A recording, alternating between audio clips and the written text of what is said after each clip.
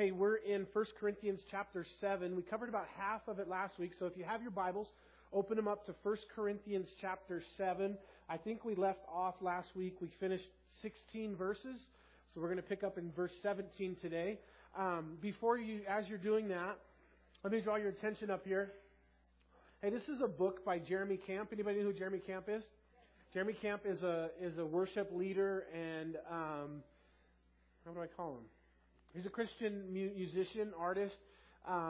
He's been around for a long time. He's a Calvary guy. He went to Calvary Chapel Bible College. Has been with Calvary for a long time. And anyways, Jeremy Camp's, he's got 6 or 7 worship albums out. A lot of the songs we sing are done by Jeremy Camp. His first wife died from cancer, and Jeremy remarried, and now he's been married for quite a while to his current wife. Well, he wrote a book on marriage just recently. Him and his current wife did. And so it's kind of like a different spin on, the one that we use as our staple for marriage. And if you've done any kind of marriage counseling or any marriage advice from us, if you came to couples study, you know that we use as our Bible for marriage the book called Love and Respect. Okay? Highly recommended. The reason why I highly recommend it is because really the bond for marriage, really like the bombshell for marriage in the Bible is Ephesians chapter 5. That's what we're studying today is about marriage, and it's kind of supplemental, but really what the Bible really has to say about marriage is found in Ephesians 5. And Love and Respect is just a commentary on Ephesians 5, so we love it. But this is kind of totally different reading. Like, it was funny because Levi Lesko was interviewing Jeremy about this book, and he was like, "Man, I can't believe you guys actually shared all that stuff in your book." And they're like, "Yeah, well, you're just raw and open. Just like we have problems, and we know that couples have problems too. And if we're not willing just to be open and share that we live lives like everybody else, then we're not going to reach anybody. In order just to be open and honest, so it's just a raw book. They're telling their life story. They're encouraging and how they got through it. So I got 2 of them. I have 3. One's in my backpack that I'm taking with me today that you can't have. But there's 2 of these here. So if you want to borrow them, take them home, read them, bring them back. Just put it on the table when you're done with it. And then somebody else can enjoy it, okay? There's 2, or it's called In Unison. You can get it on any place online. If you get out your phone, you order it on Amazon. By the time you get home from church today, it'll be on your doorstep. I'll put those in the back. So if anybody would enjoy that, just a little gift for you to borrow and bring back so somebody else can read it. Amen? All right, 1 Corinthians chapter 7. Are you guys there? All right, let's pray. Father God, we come before you, and Jesus, we thank you, Father, for the gift of marriage. We thank you for our spouses, and Lord, I pray for the marriages in our church. Lord, I pray that you would strengthen our marriages as Christ followers. Lord, one of the things that we should be better at than the world is in the area of marriage and of loving one another. And Lord, in order to do that, we just have to know and believe what the Word of God says and be willing to follow it. And so, Lord, if there's those in here today, Lord, who just don't know what the Word of God says today, I pray, God, that you would teach them today and encourage them. And Lord, for so many of us that know what the Word of God says, that's not our problem. Our problem is just doing it and following it and being disciplined and actually living out what the Bible says to do in our lives. And so, Father, we thank you, and we ask, God, your blessing over today's study in Jesus' name. Amen. So bear with me again, wherever you are in here today, if you're single, if you're younger. It doesn't matter if you're single or married or unmarried. It's really something for everybody. But we are in a series right now, last week and this week, we'll be done with it after today, on marriage. So we're going to specifically tackle marriage. One of the things that I shared with you guys last week was when I first got married, I married the pastor's daughter. And so the pastor wanted to make sure that I took care of his daughter well. And so his plan was to make me the premarital counseling teacher at the church. But I didn't know nothing about marriage. I had just been married, 6 weeks when he pulled me into his office, literally. And he's got big bookshelves the length of the wall. And he's going through his bookshelves and he's pulling out all these books on marriage. And when he's done, he's got a stack this big. And he hands them to me and he says, I want you to read all of these. And I want you to come up with 4 sessions, 1-hour sessions for premarital counseling. You're now doing all the premarital counseling at the church. I'm like, I've been married like 6 weeks, right?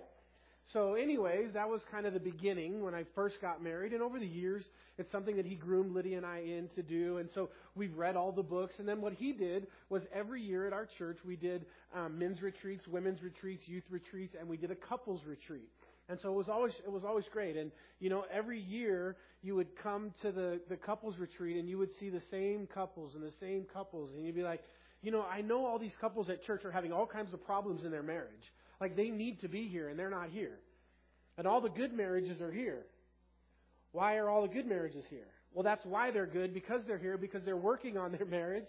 And they're actively, I don't care how long you've been married or what, it's something that we always have to be continuing to work on and do better at and invest in. And so every year Dad would pick a different book and we would read the book, and then at the retreat he would teach through the book.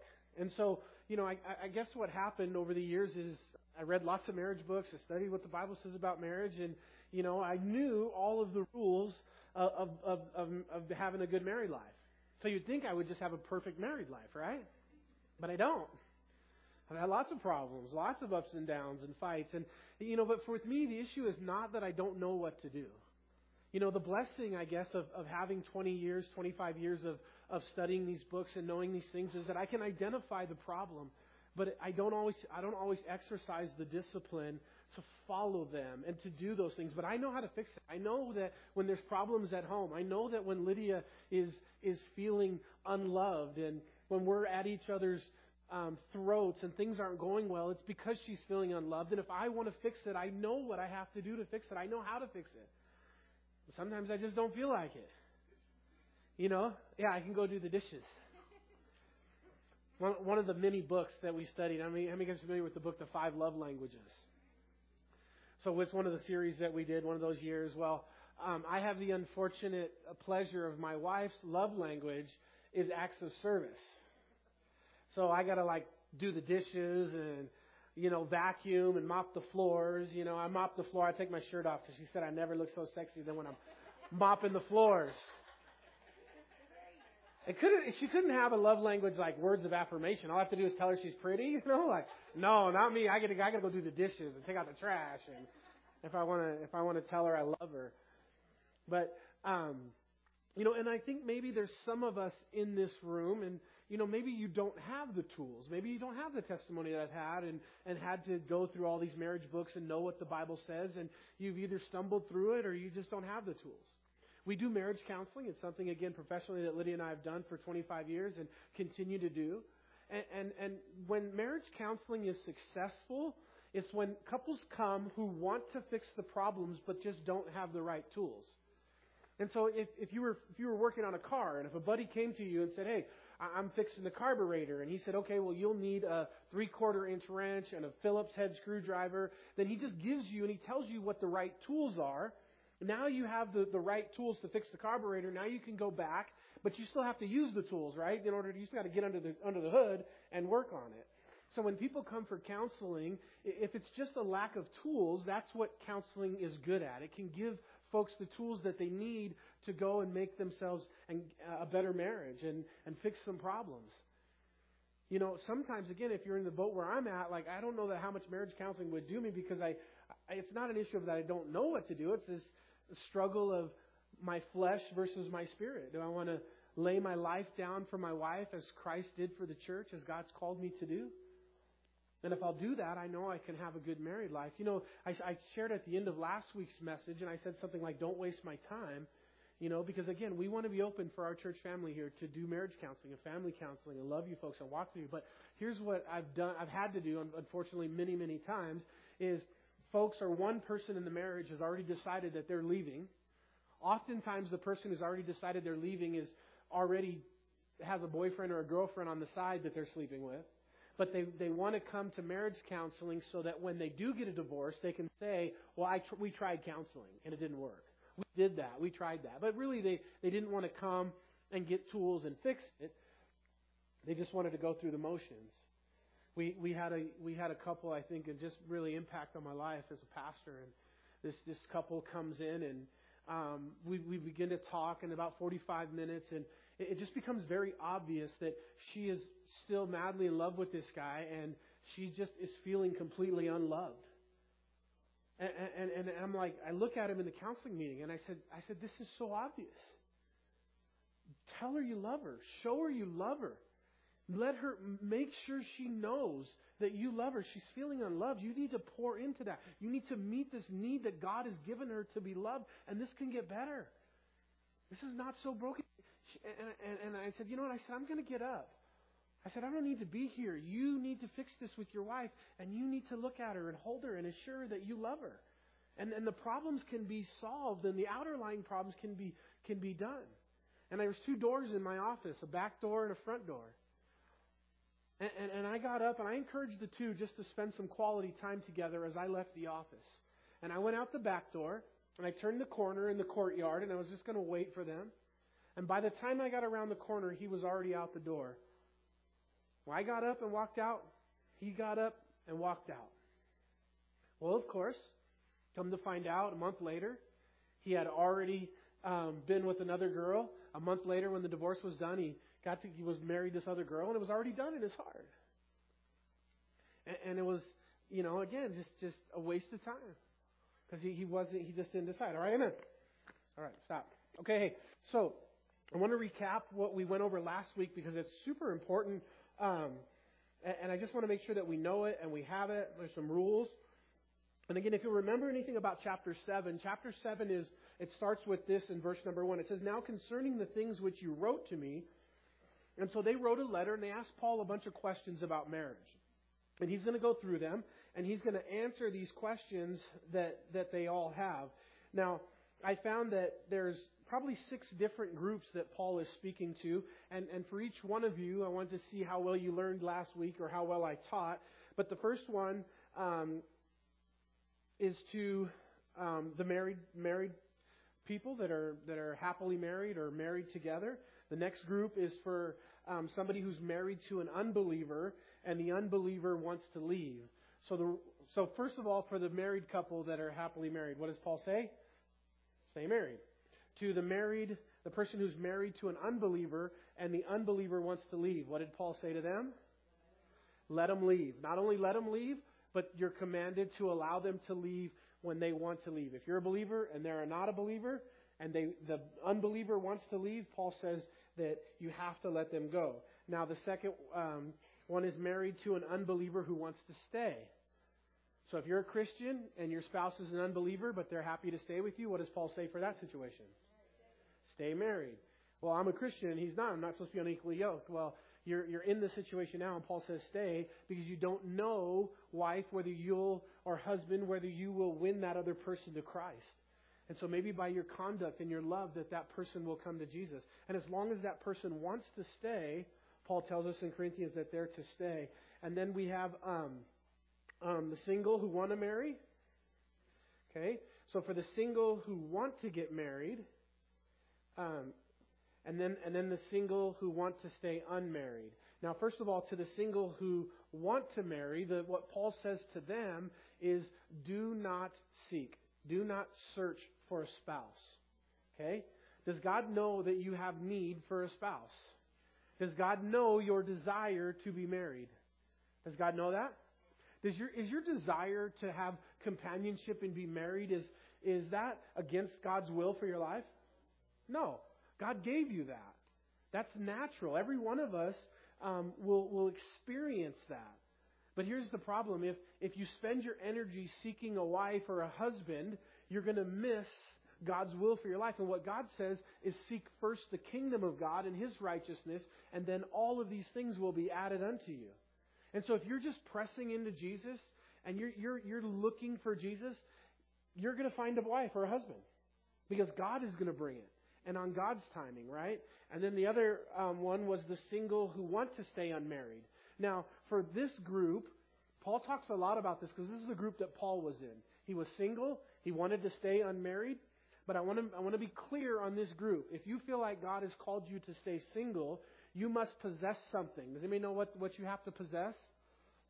You have to possess a gift from God to be able to stay celibate. Okay? And what that is, it's a supernatural gift that God gives you to not lust and have those desires for a man or a woman that are natural in your life. And the problem is when some folks, and even in religious circles and church things that's happened over the years, is that they forced people in the name of God to stay single who didn't have the gift.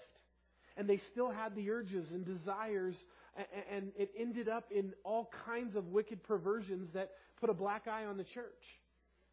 Because they didn't have that gift, and so you can only be single. And now the reason, why would you want to stay single, first of all? Paul's talking about here, the reason he stayed single was because it freed him up to do ministry, and specifically for the ministry.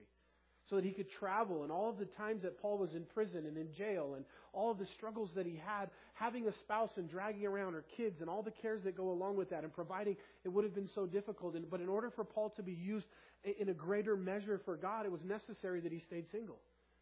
And for some of you, maybe God's called you into service for Him, and it's necessary, and He's given you a gift to stay single. God bless you. And I think what Paul is trying to be very clear on through this entire chapter 7 is that it's not better if you're married or if you're single. And we want to make sure in the church we lose those stigmatisms that, you're unmarried, what's wrong with you? Or, you know, whatever, you're married. And you know, that it's okay wherever God's called you to walk in that. And even maybe God's called, I've seen people, several people actually I know that had the gift of celibacy for ministry. Both were full-time missionaries in a foreign country. And both of them, after like 20 years on the mission field, one of them maybe 10, the other one 20. Jeff got probably 20 years. Jenny was about 10 years, got married. So they had the gift, and God used it for a season, and they remained celibate, and they didn't have a desire. And then it came a season in life where God changed that, and they met somebody, and they got married. And so maybe your celibacy is just for a season. Amen? And so let me read to you. So just listen. It won't be in your Bible. But this is kind of in summary, again, recap from last week, because I want us to make sure we caught this stuff from last week. But this is the Message Bible. So the Message Bible is written by Eugene Peterson. It's not a translation of the Bible. It's a paraphrase. It's just kind of like one guy's idea of the meaning, but it makes it simple. The New Living Translation is another one that's like that, just for easy reading. But you wouldn't necessarily teach out of it or learn doctrine out of it. But it does help understand. Listen to what he says. I'm just going to read the first 17 verses of 1 Corinthians. It says, now getting down to the question you asked in your letter to me. First, is it a good thing to have sexual relationships? Paul says, certainly, but only within a certain context. It's good for a man to have a wife and for a woman to have a husband. Sexual desires are strong, but marriage is strong enough to contain them and provide for a balanced, fulfilling sexual life in a world of sexual disorder. The marriage bed must be a place of mutuality. The husband seeking to satisfy his wife and the wife seeking to satisfy her husband. Marriage is not a place to stand up for your rights. Marriage is a decision to serve the other, whether in bed or out. Abstaining from sex is permissible for a period of time if you both agree to it, and if it is for the purpose of prayer and fasting. But only for such times. Then come back together again. Satan has an ingenious way of tempting us when we least expect it. I'm not commanding these periods of abstinence, only providing my best counsel if you should choose them. Sometimes I wish everyone were single like me, a simpler life in many ways. But celibacy is not for everyone any more than marriage is. God gives the gift to the single life to some and the gift of the married life to others. I do, though, tell the unmarried and widows that singleness might well be the best thing for them, as it has been for me. But if they can't manage their desires and emotions, they should by all means go ahead and get married. The difficulties of marriage are preferable by far to a sexually tortured life as a single. If you are married, stay married. This is the master's command, not mine. If a wife should leave her husband, she must either remain single or else come back and make things right with him. And a husband has no right to get rid of his wife. Jesus said there was one reason that He permitted for divorce, right? They came to Jesus and they trapped Him, and Jesus said, because of the hardness of your hearts, God permitted divorce, but it was never God's plan from the beginning. But only in the case of sexual immorality would God allow, or Jesus say that He gave permission for divorce. And then in verse 12 through 14, for the rest of you who are in mixed marriages, Christians married to non-Christians who have no explicit command from the Master. So this is what you must do. If you are a man with a wife who is not a believer but who still wants to live with you, hold on to her. If you are a woman with a husband who is not a believer but he wants to live with you, hold on to him. The unbelieving husband shares to an extent in the holiness of his wife, and the unbelieving wife is likewise touched by the holiness of her husband. Otherwise your children would be left out. As it is, they are included in the spiritual purposes of God. On the other hand, if the unbelieving spouse walks out, you've got to let him or her go. You don't have to hold on desperately. God has called us to make the best of it, as peacefully as we can. You never know, wife, the way you handle this might bring your husband not only back to you, but to God. You never know, husband, the way you handle this might bring your wife not only back to you, but back to God. So that was the first 16 verses. And then the last kind of sum up from last week that I want to be clear. I asked Lydia about this. She said, I think you were pretty clear last week. You did a good job, but I want to make sure. In verse, look at with me in your Bibles to verse number 2, chapter 7, verse 2. It says, nevertheless, because of sexual immorality, let each man have his own wife, and let each woman have her own husband. Let the husband render to his wife the, everybody say this with me, affection due her. And likewise, the wife to her husband. The wife does not have authority over her own body, but the husband does. Men, you love that verse, right? Are you still sleeping this morning? The wife does not have authority over her own body, but the husband does. And likewise, the husband does not have authority over his own body, but the wife does. Now, verse number 3, it says, let the husband render to the wife what? Affection due her. Okay? So I was very clear last week that men are simple. Okay? The affection due us is a 3-letter word. Starts with S, ends with X. Like, pretty simple, right? You make me... But for women, I just don't want it to be read into this verse that that's their affection that's due them, that this is both ways. The idea is love and respect. The idea is that you should, as a Christian husband or a Christian wife, you should desire to serve your spouse. And men, you have to understand, and this is what we talked about last week, and again, I'm just reiterating, that the affection due your wife is different from the need that you have. You need to connect with her physically, and that meets your needs. She needs to connect with you, come on y'all, emotionally, in order to meet her needs. And so if your needs are not being met, men, physically, then you need to meet her needs emotionally in order to meet hers. You don't go around the house quoting this verse, your body don't belong to you, woman, it belongs to me, so bring it over here. You know? And if you have to do that, you got bigger problems. You got to try to quote Bible verses to get some.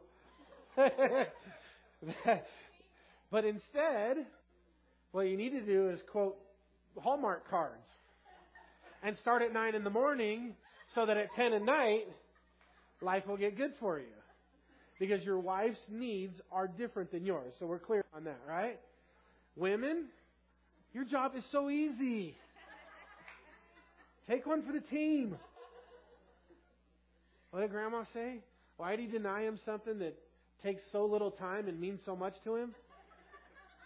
Right? It's just simple. We're easy. You gotta get one track mind. You know what I mean?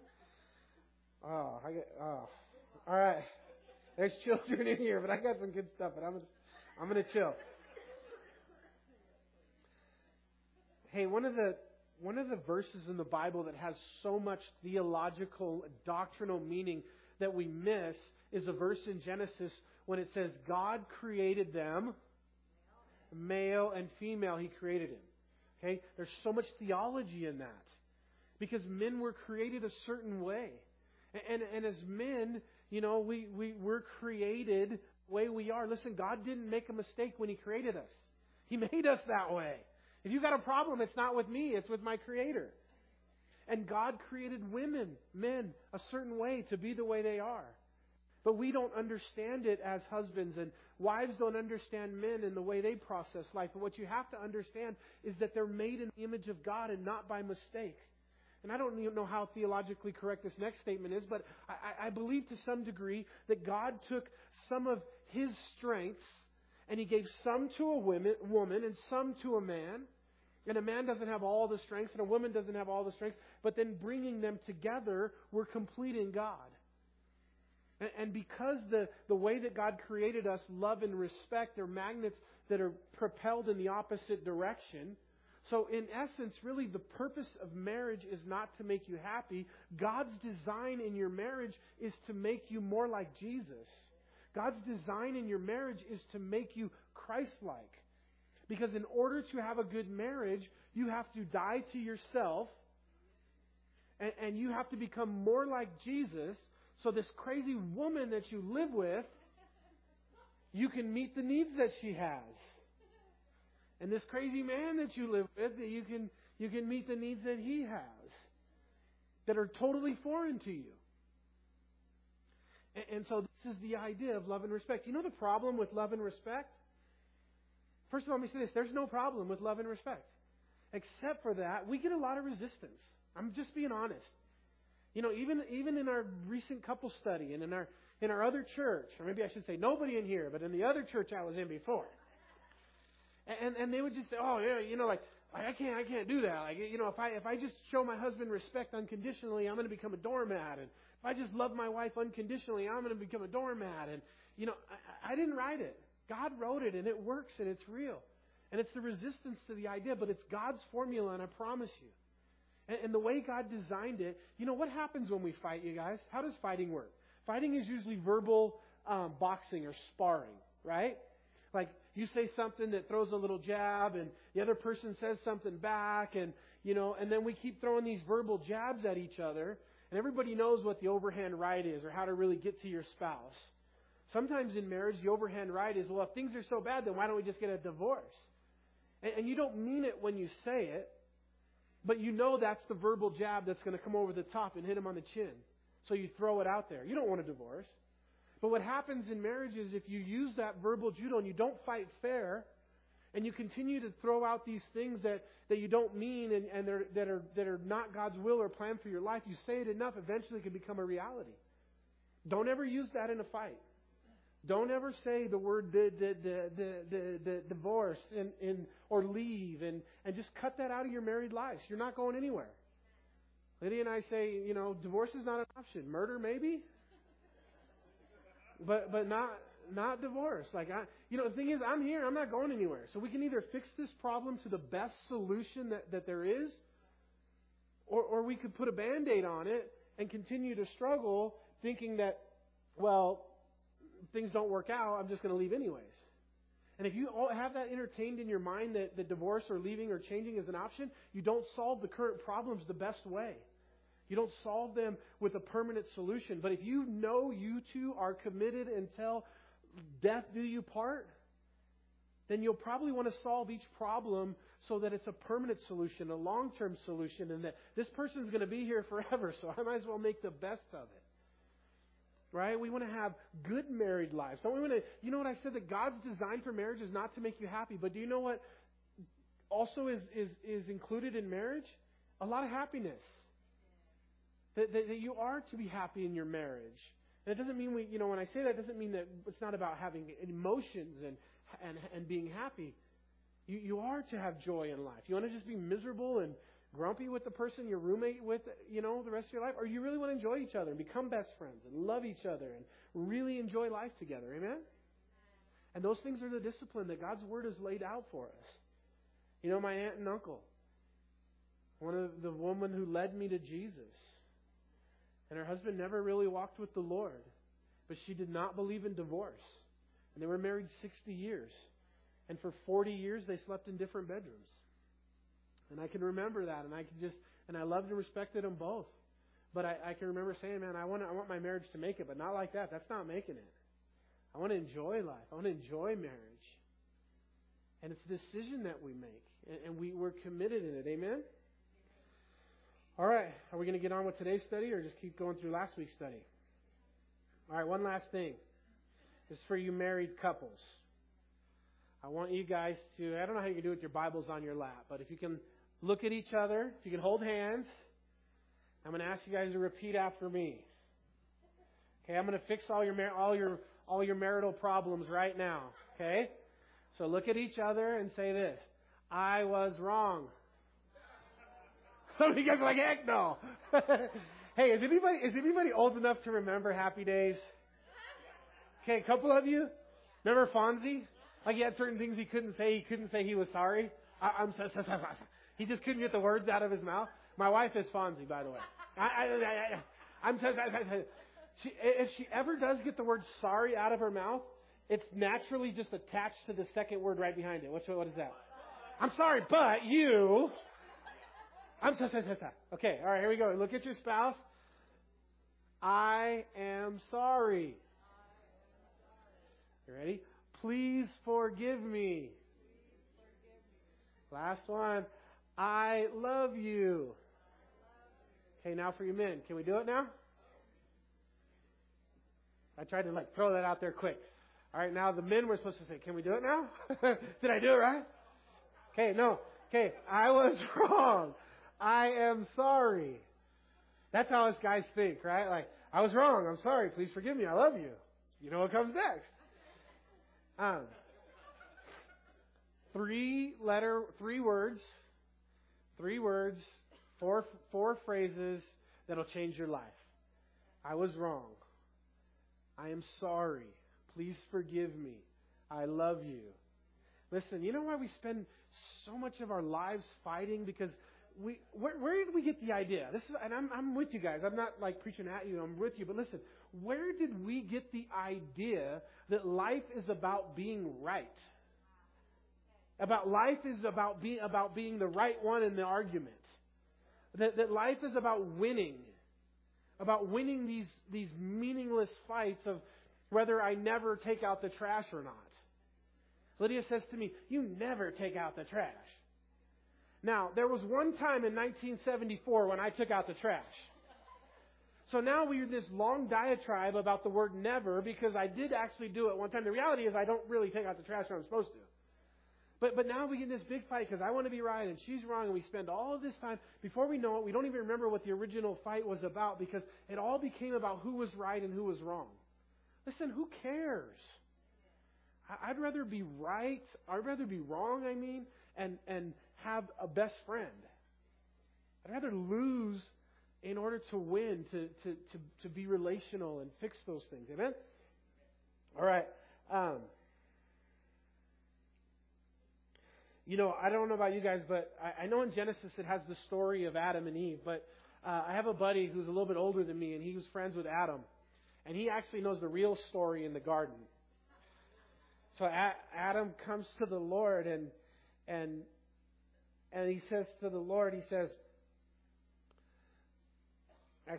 Lord says to Adam, he says, I'm going to make you a woman and I'm going to make a helper comparable to you.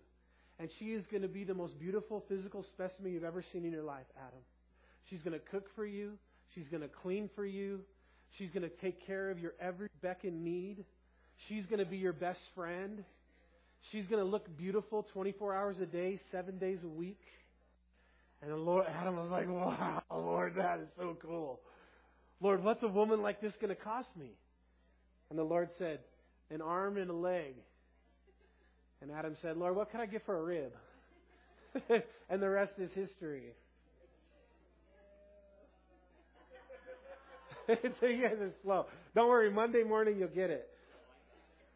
Yeah. All right, how about this one? All right. I got to remember how this one goes.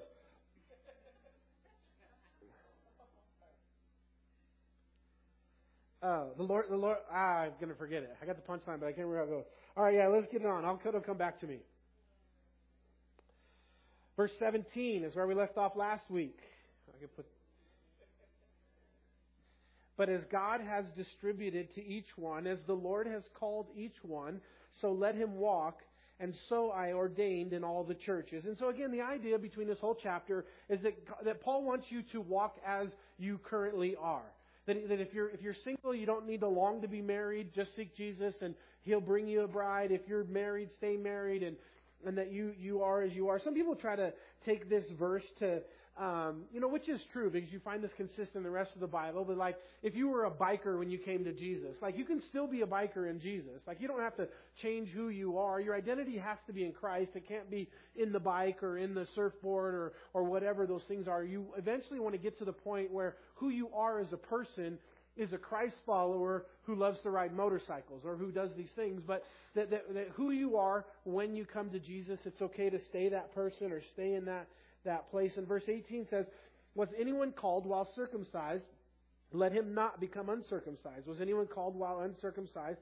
Let him not be circumcised. Circumcision is nothing and uncircumcision is nothing, but keeping the commandments of God is what matters. So he says, if you're circumcised, let him not desire to become uncircumcised. I've never heard how that works. Supposedly there was some, surgery that would reverse it. But in verse 20 he says, let each one remain in the same calling in which he was called. And that's the verse I was just talking about. That however God called you, that you can remain in that place. And that you don't have to lose your identity of who you are. That you're welcome, that you come as you are. And those things that you're passionate about, you can remain passionate about those things. And then it says in verse 21, were you called while a slave? Do not be concerned about it. But if you can be made free, rather use it. Now, as you guys know, many of the people in the Bible were either slaves or in a community where slavery was commonplace in the first century in Europe. And so a lot of the audience that Paul was talking to were literally slaves. And so he says, if you're a slave, in order to follow Christ, now that you're a Christ follower, there was this feeling like, well, I have to become free, or I can't continue in this lifestyle as a Christ follower. And Paul says, no, you can continue in that lifestyle as a Christ follower. And again, who you are, be who you are, and be content in that. Paul said, I've learned how to be content. Whether I abound or whether I abase, I've learned to be content in all things. And that's Paul's heart here, is just be content. He says if you can become free, of course take advantage of that and use it to your advantage. But at the same time, don't worry about the fact you don't have to be a freed man to be used by God. Oftentimes, in the workplace, the slave would have a master, but then when it got to church, the slave was the one God was. He would be the pastor or the leader in the church, and his master would be somebody that he would be teaching or whatever, and oftentimes was the case. And then in verse 23 he says, you were bought at a price, do not become slaves of men. Brethren, let each one remain with God in the state in which he was called. Pretty simple, right? 17 to 24, it says kind of the same thing repeated over and over again with the same concept. And then summed up in verse 24, let each one remain with God in the state in which he was called. And then in verse 25, now the last 40 verses, and the reason why, from 25 to 40 here, there's some things that were actually specifically for the first century, like with the slaves, for example. We don't have that today. It's not really crossover. He's going to talk about arranged marriages and some of the situations in an arranged marriage. And so some of this stuff I'll just kind of go through. Part of the reason why I really wanted to focus on the first 16. But there's still some good stuff left. And he says in verse 25, now concerning virgins. Now, this could be male or female in this context. And here, by the time you get to verse number 26 on the bottom, he says, good for a man. So he's talking about males in verse 25. But he says, concerning virgins, I have no command from the Lord. Yet I give judgment as one whom the Lord in his mercy has made trustworthy.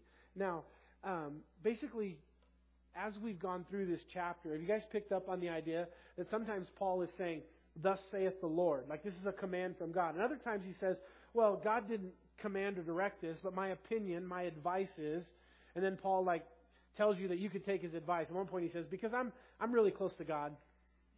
Another place, yeah, he does. He'll say things like that, which he can say. Or another place he says, I'm a really trustworthy person, so you can believe what I'm saying. Well, here Paul says, I don't really have direct instruction from God for you, but my opinion is. And you guys could do that as Christ followers, right? As Christians, when someone comes to you and you're counseling or you're wanting to give advice, you have to be careful that you draw a line that it's not a thus saith the Lord. If it's in the Word of God and you can read it and you can take somebody to it and it's black and white, without a doubt, you can make that a thus saith the Lord. Like God's Word says this. But if you don't have that, but you just have a feeling about it, it's okay to say, listen, I don't know exactly what God's will is, but this is my advice for you in this situation. Amen? And that's kind of what Paul's saying. Like, I don't have it necessarily on contract from the Lord, but this is my advice. Oh, and then he says here in verse 25, whom the Lord His mercy has made me trustworthy. So Paul's like, this is my advice, but you can trust me because God made me trustworthy. In verse 26, I suppose, therefore, that this is good because of the present distress, that it is good for a man to remain as he is. So Paul's leaning like Paul's really serious about people staying single. Like, he's constantly saying, yeah, it's okay if you get married, and then he comes back to it. But if it was me, I wouldn't do it. But if you do it, you're going to have trouble. And he just keeps coming back to it, Paul does. And so here he says that for this present distress. Now again,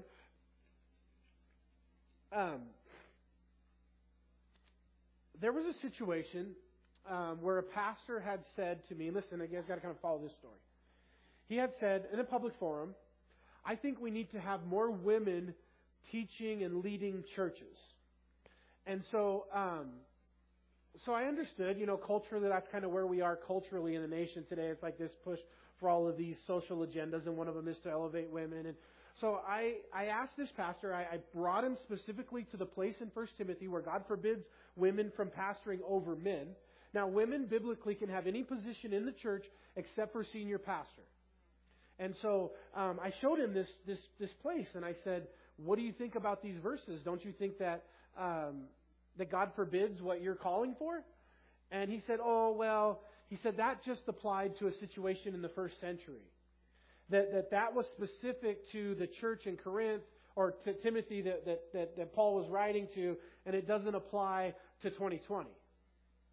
Now, I just want to warn you, that is the most dangerous approach to the Bible I've ever heard. Because if that verse in Timothy only applied to the first century, what about the rest of the Bible? And who gets to decide what is only for the first century and what is for 2020? Now, God has quickened His Word, and even now, these are letters that were written 2,000 years ago that we're applying to our lives today because it's the Word of God. And it is all relevant for today. And you can't take something, instruction from God's Word, and say, well, that's not for me. That was just for the first century. Except for this verse right here I'm about to read. This was for the first century. How do I know? Because Paul says as much. He says, for this present distress. Now, what was happening in this present distress was what? First century, single guys, what was happening? I just heard it. There was tons of persecutions. Hundreds of thousands of Christians, millions of Christians were dying. They were being thrown into the lion's den. Nero was a famous general of Rome, and he was a madman. And he would take Christians and he would dip them in wax, and he would light them on fire, and he would ride his chariot through his where the Christians were lighting up the way, and he would be screaming, "You're the light of the world," because that's what Jesus said, we're the light of the world. So he'd light them on fire. I mean, there was so much persecution on the early church during this time that Paul says, because of this present distress or danger, it's better for some of you young men to stay celibate, to serve the Lord better. Now, the only purpose of celibacy and God to give somebody that gift is so that they're better prepared to serve the Lord. Amen? Dude, is it really 11:35? They lied. They switched the clock on me. Oh my gosh. I am so sorry. I totally am really lost. All right, what are we going to cover for 2 minutes and then we're going to be done?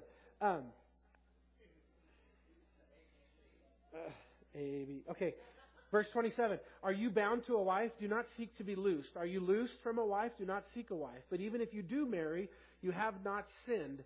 If a virgin marries, she has not sinned. Nevertheless, such will have trouble in this flesh. Here goes Paul again. You could get married, but let me just warn you. If you get married, you will have trouble. Now, that's in the Bible, men, women. Is God saying that marriage is like a bathtub? It ain't so hot once you get in it? Some of you guys will get that tomorrow morning.